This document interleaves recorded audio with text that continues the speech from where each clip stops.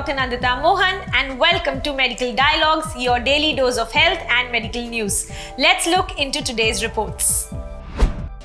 Metformin helps reduce weight in obese children and adolescents. Many must be aware of the medicine Metformin. Metformin, sold under the brand name Glucophage among others, is the first-line medication for the treatment of type 2 diabetes, particularly in people who are overweight. It is also used in the treatment of polycystic ovary syndrome.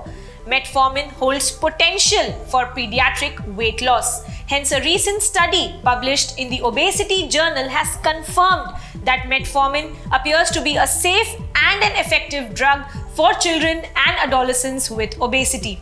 The study stated that Metformin treatment produced significant reductions in weight, BMI, which continued to decrease at 24 months compared with control groups. Systolic blood pressure and high-density lipoprotein cholesterol also improved in the Metformin group.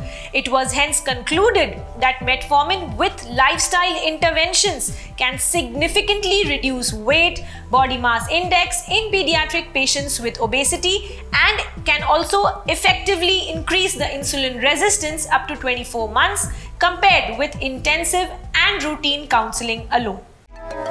Never miss a medical update from Medical Dialogues. Like, subscribe, and press the bell icon.